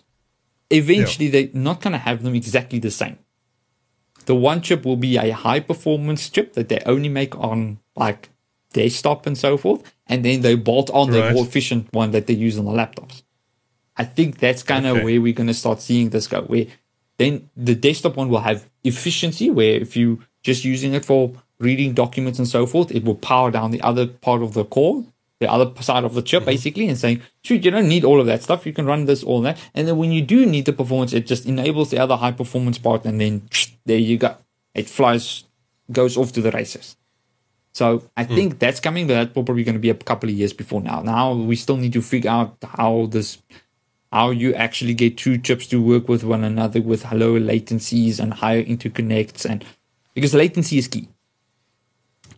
We actually, Apple, I would say, probably pushed it a bit more, and then with AMD with higher caches and so forth, we started to see literally just put more cache on, more cache, more memory, faster memory, lower latency. You can kind of like brute force victory, because that's one of the areas why the M1 chips are so fast, is they have a massive L1 and a massive L2. So I don't know if you want to bring that photo up again. I want to actually check and see if I can. Yes, let me do that. Just so that people can see how much space Apple is using just on on like cache memory. It's stupid. It's actually amazing how bad it is. So zoom a bit in, Bender. Let me see if I can zoom in on this. Let me try. There we go. So go to the M1 Max or something like that. Then where is that? So there we go. So when you look at that there and so forth, you'll see that center bit there where it looks like a crosshair. Yes. So those are the actual, I think those are the cores that surround it and so forth. All next to it there is the memory. Those are the cores. You can see the cores. Yeah. You can see the cores. And the memory on the left and right, That's all the memory that's there. Now, on the bigger ones and so forth, they'll have even in that, if you can, it's difficult. You have to zoom in more. Well, these are just two same things stitched together. You can zoom in even more. Then you'll see that crosshair actually is memory as well in it. And then when you zoom in more, you'll even see the core itself. Majority of the core is memory. Like literally half of that core there is memory. Only the small piece, like you'll see, it's like a small piece of that side there is the actual core. The rest of it's just memory. So again, that's why they show, especially when they did the benchmarks and so forth, they show quickly. It's because it literally loads the whole program in memory, in like super fast memory. So you can kind of cheat by just when you do a task, it doesn't need to go out and go to like normal, like what I would call outside memory, out of bound memory. It just goes close to it and then does the task, and then the performance is like super snappy. So that's where you benefit there. Again, the problem is certain applications benefits from low latency. Other applications doesn't benefit at all. So that's why you'll see in benchmarks say like, oh, Apple's like stupidly fast, and other applications it's like, whoa, what the hell? Then you're actually more reliant on the actual core's performance than the actual memory performance. So should the PC industry be looking on enviously at this tech or not? AMD's already basically doing what Apple's doing already. So we've already seen 3D V-Cache. I think they've just launched in South Africa, where they literally, here's the chip itself, and we'll just on top of it actually superimpose another chip, and then it will connect with one another. So if AMD's already been in the memory game and so forth, and we'll probably see with Zen 5, they will probably increase the L2 memory size, will probably be increased. L1 might be increased as well. We'll have to see, but L2 will definitely be increased because they saw what Apple did, and it. And again, IBM also did that. IBM is even more advanced. They don't even have L3 anymore. They only have L1 and L2 memory, but like in megabytes of it, which is like, whoa, that's because the most expensive part in the CPU is the memory, because that's normally the thing that goes faulty in manufacturing is the memory. So that's normally because you have so many of them. Because literally when you make each bit and so forth on there. So it's massively complex to make the memory on there. So they also use some power. They're not massively power hogs, but the problem is now you're dedicating a lot of die space to a lot of memory that in total uses quite a bit of memory. Same as RAM. You like to look at the server stuff and so forth. even now when they go to 8-channel memory, the RAM uses more power than the actual CPU. So when you've got that amount of memory and stuff like that, there is a price to pay, but the performance is there. So you'll see AMD is there. AMD's already pioneered with local, like same as Apple, having local area switch off. That's why I think AMD is the first laptop where, even with my older AMD laptops, the new ones, you can, I'm not joking you, I've had a customer, we've tested this, 11 hours video playback on an AMD laptop on Windows. That's impressive. And it's because it's dynamically switching off parts of the GPU and the CPU to make sure that not using needless power. Yeah. And I'm like, on a proper, like, the equivalent batteries, because again, Apple kind of a bit cheat there because they use like massive batteries in their laptops, the 94 watt hour batteries and so forth. Normally on PC, massive, yes. the laptop would be cheaper because the reason it's cheaper because they're using like a 50 or maybe a 54 watt hour or 82 watt hour. And then now you'll see most of the new top end laptops from like ZenBooks and Dell XPSs and the HP Envys and so forth. You can't fit the big battery in those things. No, you can get you can fit 94 watt hour batteries in like an Mac Air book and the small laptops. You can. They're very expensive batteries though. They are like, I'm not joking. That's like, I think. Denser batteries. Well, it's just normal. I think that's lithium polymer that they use on those ones. But you can literally get, I'm not joking you, this size battery. That's 94 watt hour, 94 watt hour batteries. Down at this size. I have a Dell XPS 13, which is running I think a sixth, could be an eighth, but I think it's a sixth generation Intel Core i7 processor. The battery life on that, I replaced the battery in it because the previous battery went. So I replaced the battery, brand new battery. I'm lucky if I get 2.5 hours off that. Yeah, no, that's old school Intel. That's one. The problems with Intel now as well is because their laptops still are very reliant on the South Bridge and so forth. Apple's AMD's also consolidated all that tiny. Again, that's now advantage with TSMC with giving you more options with how you can fabricate the chips with them and the complexity you can add there. So Intel really needs to wake up in the laptop market because the 12th gen chips are fast. They're just not good at power yet. Too power hungry. That's my problem. They're hot and they're power hungry. Even in laptop. Now the laptop chip is stupid fast. Like if you plug it in, that thing zonks and it makes Apple look stupid, and even the new AMD ones are a good 15 to 20% slower than Intel. The problem is your battery sucks and it's hot as hell. So I told you, like the AMD laptops for me, I already have customers that have already back ordered some of the new AMD 6000 series or with Asus, ZenBooks, and I know Lenovo's going massive with AMD. Like, and I don't know what happened there. Interesting. But a lot of their high-end corporate laptops that, because I know like Coca-Cola and a lot of the big American corporations have like massive deals with Lenovo, and all of those apparently are going to be in AMD, which is like, this is actually quite big, that AMD is scoring that big deal with Lenovo. That's a big win. And it's because the battery life is like stupid. I think AMD now helped them optimize their motherboards and all those things. They even have, I think, Windows laptops with the Lenovo design and so forth that's pushing like close to like 12 to 13 hours, which is. I mean, for a laptop, I'm actually happy to take a performance hit if I'm not connected to power. Yeah. I'm happy to have a computer that's a little bit slow if I can get 50% better battery life. No, that's the problem with Intel's architecture, is it doesn't scale well down. I hope they change that with 14th gen and so forth, because I don't think 13th gen is going to be that much better. So I know AMD is already, as I said, AMD is probably the closest company that will be able to use x86 to match ARM, which again, I think even Apple would go, damn, these guys are really good. Because x86 is a power-hungry monster if it wants to be. And it scales well. And again, the fact that AMD can get x86 to use as little... Great for desktops. Oh, well, even on laptop, AMD managed to get an x86 8-core chip down where you can, when you play a video for 11 hours. We've never seen that. Yeah. Like, you will struggle even with ARM tablets to get that. Which I thought was like... Again, that's probably going to be the more expensive laptops from AMD, but again... Sure. Apple's laptops aren't exactly cheap. So No, they're not. So again, and I was going to ask, do you think Apple's going to win a chunk of PC users across, especially from Intel? This is a game for Intel to lose. AMD, again, AMD is coming from a position of a low position. They can only go up. The only person here that loses is Intel. Apple will go up. AMD will go up. Apple's the only one that has market share to lose. No one else has. Mac, as you alluded to at the beginning of the podcast, Mac users are very loyal, and a base. There's a large subset of Apple users who will never go to Windows. They'll always stay on Mac.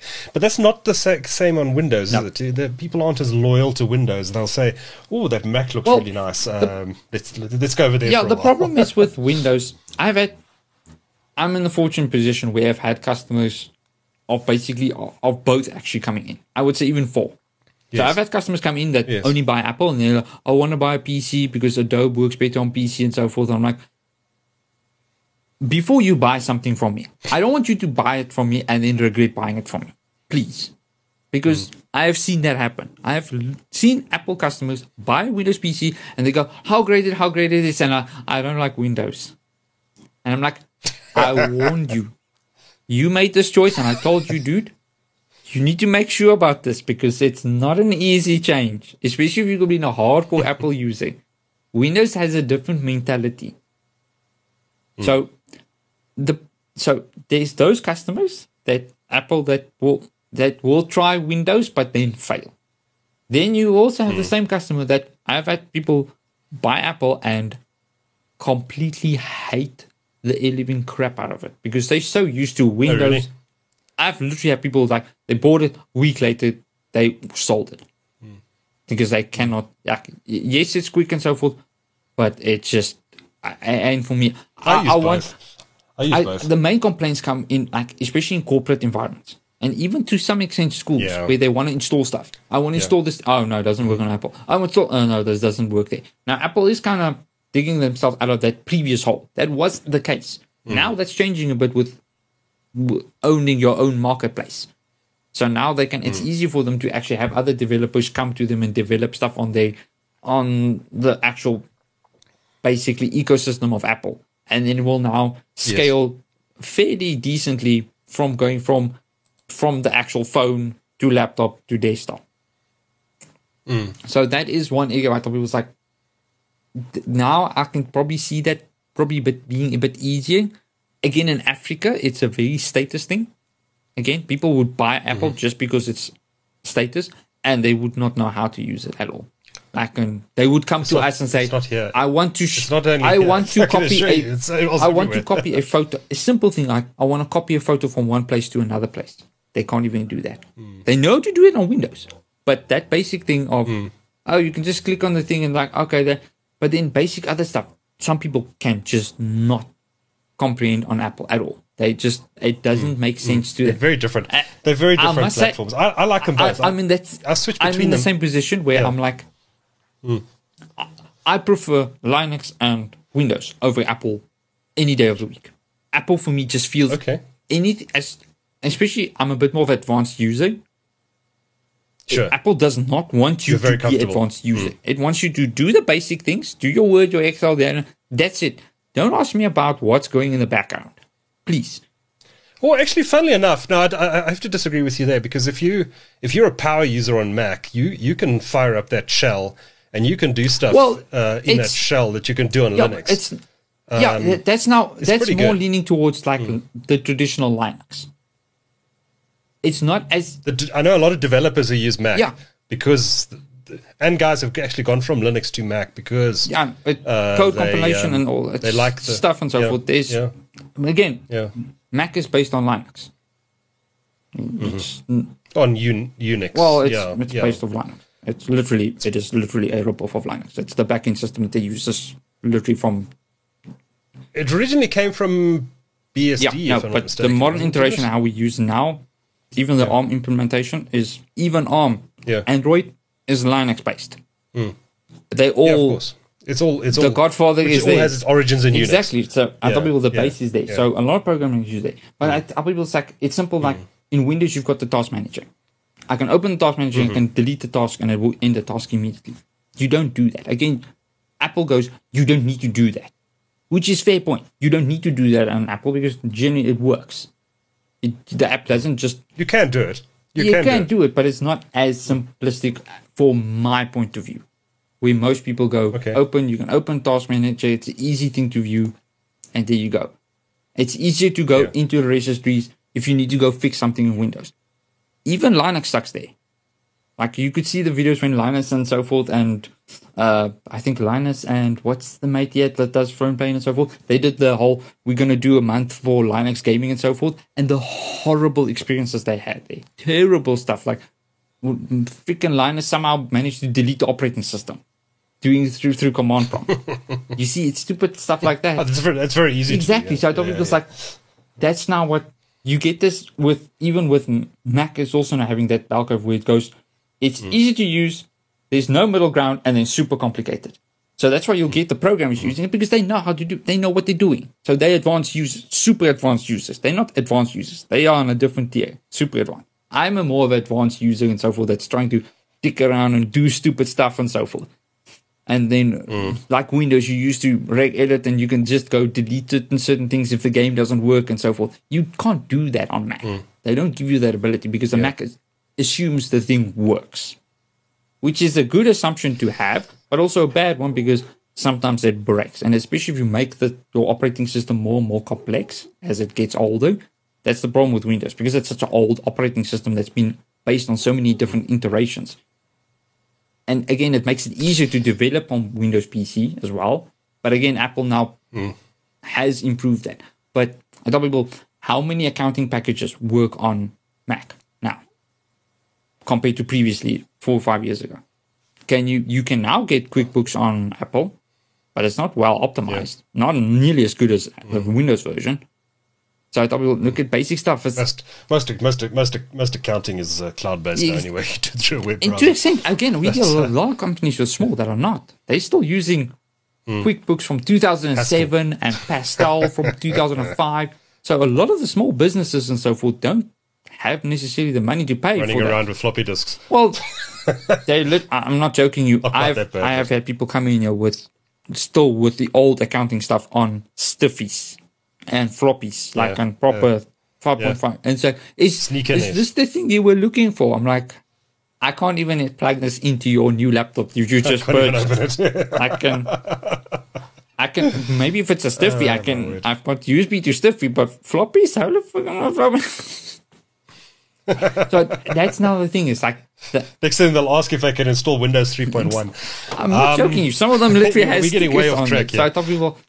We are getting way off track. That's where one area where Apple is now advantage for Apple and a disadvantage. So getting newer clients to Apple, if they are from that time period, is difficult.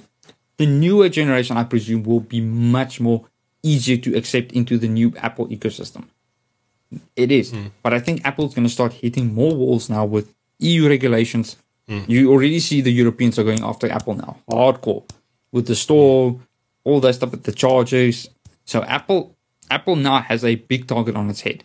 And that will make their lives a bit more difficult. Will they improve themselves? I hope so. But yeah, it's going to be interesting to see how Apple's going to play this, being this giant. And people know they've abused their power. How are governments going to go and say, sweet, okay, do it this way, do it that way. How are they going to get it to do that? Interesting stuff there, you say. For sure. I think we're going to have to wrap quite soon because we are an hour and a half into the podcast. But there is something on the show notes which I wanted to get to, which you've typed here. Something to do with security and the. Oh yes, this just broke literally I think it was 5 days ago or something like that. Where basically, because you're now a hardware vendor, you are now in the same leagues as Apple, as Intel and AMD. That will also mean you're going to make the same mess ups. And this one is quite of a big one. Now, I don't know how you pronounce that exactly, but it's Hungary or something like that, where this is quite a bad... Augury. Yeah. So this vulnerability is quite a bad one because, as I now told you before, because Apple has now more access to the memory and so forth, Right. This vulnerability gives them the ability to actually poison that whole memory access, and you can see what's going in that whole memory access. So when it now gets ready to like preload that memory, that preloaded memory, you can access that memory and see whatever is in there raw. Mm-hmm. So if you've got passwords or Wi-Fi encryption passwords in there or anything that's in there, if you open Chrome and your passwords load up in your history of password to autocomplete, that data they can steal. Ooh. Mm-hmm. Focus! It's out of focus. Focus! I'm the blurry man. What the hell? It should There we go. focus There we go. automatically. So it's getting better. So yeah, Okay. so that's my... We've not seen it being used. So this is only I think it was a university or something that's now shown that this is happen. And it's very it has similarities to Intel's Spectre and Meltdown vulnerabilities, which again, both AMD and Intel had vulnerabilities to that. The intensity differences, yes. Intel was probably the worst because again, with them, luckily it was only on what the chip could pre-predict. So the amount of memory there it could steal from was very small. This is way worse. This is actually one like whoa. This is my problem is if they do the easy fix will require them to like completely redo this, and it means it will take more cycle time, which means you will lose at least, if all goes well, they'll maybe lose 7%. If it went like Intel, you lose 30% of your performance. If they fix it, depending on how they do, because they can also do the Intel thing where they go, you can do the fix if you want to, you'll lose 30%, or you don't do the fix and good luck. Lose all your data. Because I know the server guys, that's a whole story on its own for Spectre Meltdown, because that like completely Intel also lost a lot of love there, how they handled that whole situation. But this is now Apple needs to be really careful how they handle this one, because this will actually show them, again, luckily they're not in Intel's position where they sell to a bunch of people on server and so forth. But if Apple wants to go into the server market, which there's a possibility of that, this type of stuff you need to be really careful with. And again, I can't expect them not to make mistakes like this. It's going to happen, especially if it's in new architecture. Yeah. Stuff ups are going to happen like this. It's how you respond to this. So I'm really curious to see how Apple responds to this. Are they going to lose performance? Are they going to say, oh no, you have to download the new version of the operating system? Because Apple has a very nasty tendency to do this, where they like, you have to download the latest operating system, and then the old operating system gets forgotten. And then, like we have now, I tell people how ironic this is. We have more people with old Macs coming with virus issues than Windows users. Really? Bad. I tell people bad. I've got more people coming with Macs with viruses than Windows PCs. Like, I maybe get one or two Windows PCs a month now that's infected, but it's always like stupid, like a browser hijacker or something like that. This is like, poor Jeremy. Like, no, your machine is so bad with Mac, it's so infected, we have to back up your data and wipe and reload. It's turfed. And this is like on High Sierra type of stuff. This is not even too old, but it is only on the older operating system. The new ones are a bit better, but we'll see. I've not had anybody coming with virus issues with the newer Mac and so forth. That will probably going to happen. Again, Mac users, the assumption is they are richer, so therefore it's easier to target them because they've got more money going around and so forth. But I'm actually quite shocked how badly it's getting for Mac, especially on the older Macs where there is nothing from Mac. Apple's just completely like, this is your own problem. And I must say, I'm actually amazed how infected they get. Like, oh, you now need to. So these are on Macs that won't upgrade to the latest versions. This is all old stuff. We're talking 2011, 2013, and so forth, backwards and so forth. So it's all the units. And I'd probably put Linux on those machines. Yeah, but the problem is, or Windows. Yeah, again, Apple doesn't make that really easy, but yeah, that's the problem is that those are clients that want Mac because they still use Mac and they're used to Mac, and now you like have to buy a new Mac. I'm like, I don't have like 35 grand to spend on a new Mac. I'm like, and clearly Apple clearly is not in for you then. Unfortunately, they're not. So they're not. We know that's unfortunately Mac is a tale of two. You either can or can't. So that's the Augury, AUGURY, DMP vulnerability, if you want to read more about that. Fascinating. According to this article here on Tom's Hardware, Apple has not said anything. Yeah, no, yet. we're still waiting. Again, they still need to figure out what they're going to do, because I think there's like red lights in the room, whap, whap, whap, whap, running around. Everybody's like, it's on fire. Holy crap. This is basically what happened to Intel and AMD and ARM as well. Holy crap. Oh no. This is not good, because the problem is it's not an easy fix, because it's hardware. Yeah. The hardware is designed to do that. You have now somehow twisted its arm to do something mischievous that they didn't think about when they designed it.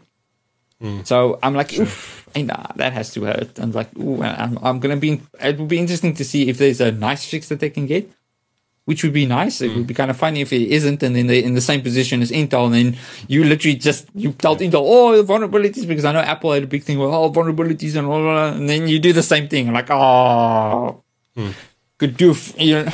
Of course, by the time this podcast comes out in about 6 weeks, there will probably be further news. Yes. In fact, this podcast is going to come out post WWDC, because the first episode of the podcast is going to be launching mid-May. So we're looking at late June for this episode to come out. So the world might have changed by then. So forgive us if we're talking about old stuff to you by the time this comes out. But such is the nature of the beast. I wanted to ask you one final question before we call it a wrap on this episode and on this season of Everything PC. And that's whether Apple, you think at some point in the future, is going to build its own fabrication plants. Do you think that would make sense? No. TSMC. Now, TSMC, unless something really big happens or something like that, let me put it like this. Apple's more likely to get stuff made by Intel than making their own fabs. Okay. Making your own fabs is on a whole new level. I feel that level of complexity is just way... If they would have done that, they would have probably bought their own, like Foxconn, and started making their own phones completely, and they won't. It's just not economically viable. This doesn't make sense. It's way too difficult, and the amount of money you need to spend, and I don't think, no, not for Apple. That's not an Apple thing. All right. Okay. Great. Well, that's a wrap on season 1 of Everything PC. We hope you've enjoyed these 6 episodes. We've had a great deal of fun making them. We're going to take a break now and feed out the show into the market over the next 6 weeks or so, and hopefully get some feedback from you, our viewers and listeners, as to what you think, where we could improve, what you like, what you don't like, what you'd like to hear from us on season 2. I'm hoping to get some guests on season 2 as well. So it'd be nice to have some experts, maybe from some of the vendors. Perhaps we could get some of the technical experts on. I think we're definitely going to have to do a show on Linux in season 2. I think we'll probably look at Windows and Mac OS as well. There's a lot to talk about, as you've picked up during this discussion today. But I'd love to do one specifically on Linux, because it's something I play around with. I'm no expert, but I love to install different distros on all laptops. In fact, my Dell XPS is currently running Ubuntu, and I do like to fiddle around. So let's do a chat about Linux and how that's come along over the years. I think that'd be fun. But we haven't done any planning for season 2 yet. So let us know what you think we should be doing. We're probably going to set down recording after this current season has fully aired out. So we're probably looking at around mid to late winter to get season 2 on the boil. But we'd love to hear from you. Still haven't created that email address, but it will be ready for season 2. In the interim, Gerard is on Gerard P. That's GERHARDP for Pretorius, obviously, at computersonly.co.za. Computersonly.co.za. It's the company he works for, and he builds great PCs. If you want to get hold of him, I'm sure he'd be very happy to chat to you about building a 200,000 Rand monster, gaming monster. Yeah, absolutely. I'm sure those are the best builds to do. Oh, right? Yes. No, they're always pretty. A couple of quarter cards and a Threadripper. They're always pretty beautiful. And mail me as well, Duncan at techcentral.co.za. We'd love to get your feedback on the show. We are looking for a sponsor for season 2 as well. So if you work for one of the vendors in the industry and you think this would be a good match for you, do reach out to us. You can drop me a line and I'll put you in contact with our advertising sales team who will put together a package. We have some ideas about how we could work with sponsors, so do get in touch. I think this is a niche but very dedicated audience that we're appealing to here with this show, and they do spend the money on, as we know, on high-end hardware. So good opportunity for a vendor to come in and partner with us going forward from season 2. So we look forward to that. Do mail us if you're keen. And I think, Gerard, that unless you have anything else, I think we're going to call it quits on season 1. I've got about 10 hours of content there. Hope you've enjoyed it. And until we meet again in a few months, take care. And, of course, happy computing.